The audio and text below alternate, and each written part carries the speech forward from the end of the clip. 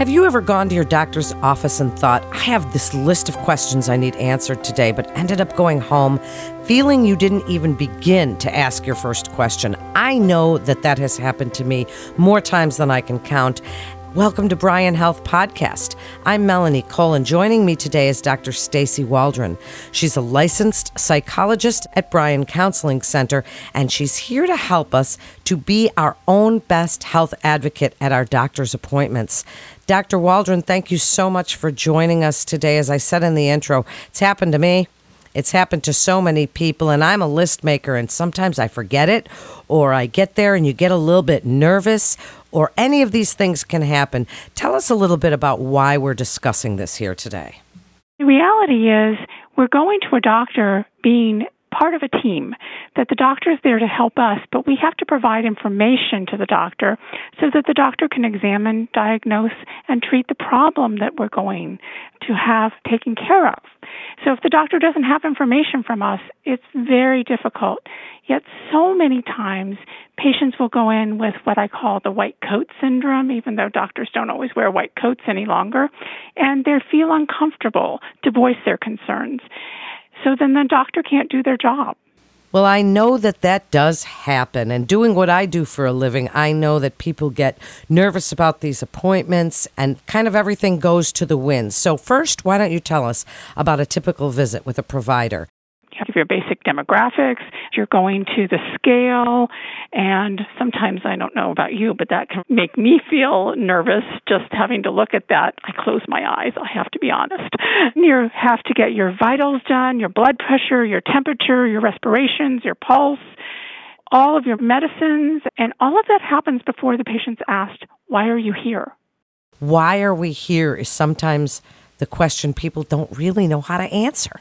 If it's just our annual, I always say I'm just here for my annual, but then it gets a little bit deeper. Are you having depression issues? We do that depression screening. There's blood work. What are you going to check today? Well, I'm doing this today for patients, so I give them some pointers. I start with telling them before they go, write it down. Bring a list of questions to the doctor's office, so that they have a tool to get all of those questions answered. If you're going for your annual visit, for example, maybe take a few days before the visit to think about, okay, am I having a snoring problem? And maybe I'm going to need a sleep study. Or am I having some chest pains that I want to get checked out? Or am I concerned about my weight? Do I want to get that checked out? Things like that. And have a list of those things so that you can go over them with your doctor, because you might forget after having gone over all of those other things. That's a great idea. And I am a huge list maker, and I bring my little piece of paper. Whether you do it on your phone, listeners, or whether you do it on a little piece of paper or a pad, just make sure to hear what Dr. Waldron just said about making that list of your questions, because it's probably one of the most important points we're going to make here today. Now, some of the things we want to discuss. You mentioned weight and things. What if we're too embarrassed? Women and men of a certain age, maybe we have a little incontinence issue that we'd like to explain. And sometimes we're a little too embarrassed to say that to the nurse that comes in before we see the doctor. So do we tell the nurse that comes in all of our issues, or do we just say, oh, well, I'd like to see the doctor and discuss it, or I'm having a few problems? Is the nurse writing it down for the provider so that they come in and sort of have it in advance, or do we wait?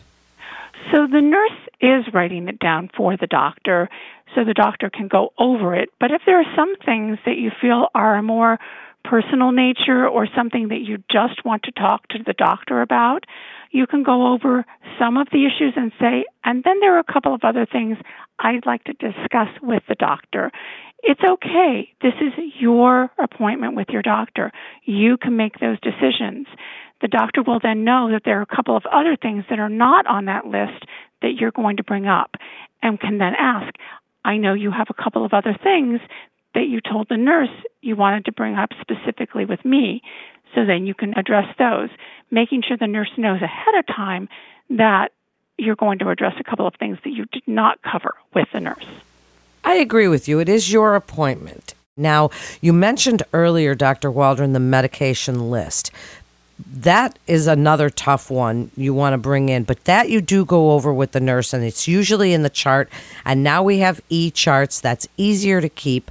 But if there are things like vitamins or supplements, things like that, how do you best advise we bring that? But the medication list, that's really important, isn't it?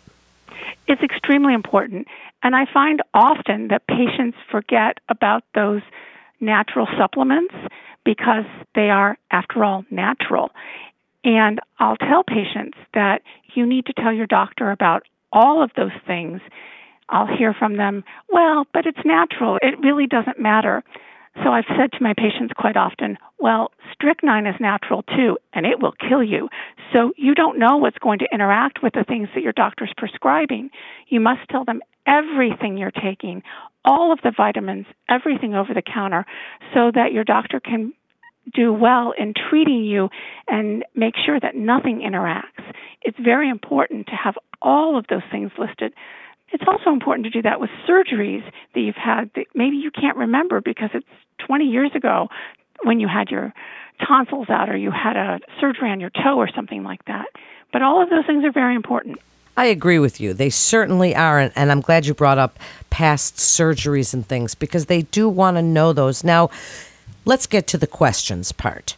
What questions do you feel that it's so important that we should be asking our doctors? Because we have our lists and we make our lists of questions we want to ask, but there are certain questions that prompt your physician to think about other things, to look a little bit deeper into something. What questions should we be asking our doctors so that we can be our own best health advocate?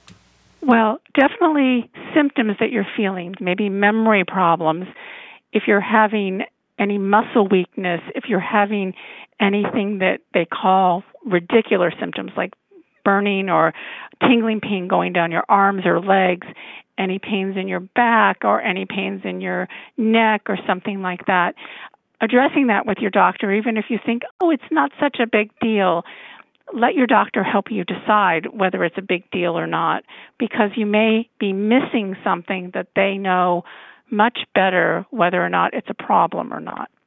That's really important. And when we're thinking about our screenings and the questions that we really want to ask our doctor, there's a lot of tests. There's blood pressure. There's all the blood work. And many listeners don't know, and many patients don't know what all that blood work is. So do we ask our doctors what they're ordering as far as blood work? I think we should ask. When they're ordering the blood work, we ask them what it is and why they're ordering it so that we have an understanding.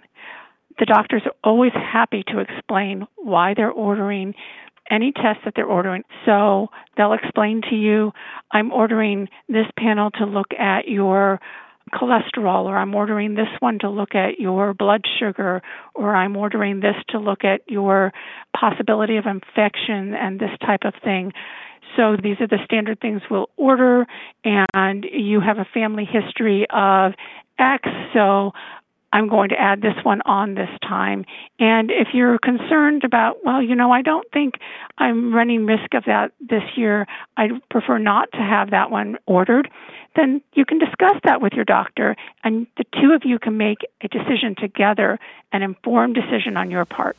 Well, that's really what it's all about. And that's really what this podcast is all about, Dr. Waldron, is that shared decision-making, being your own best advocate. And before we wrap up, stress management, we're all feeling this worldwide. It's really a global stress. Everybody's feeling it.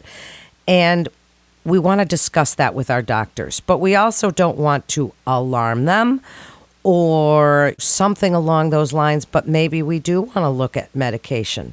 Maybe we do need some stress management advice.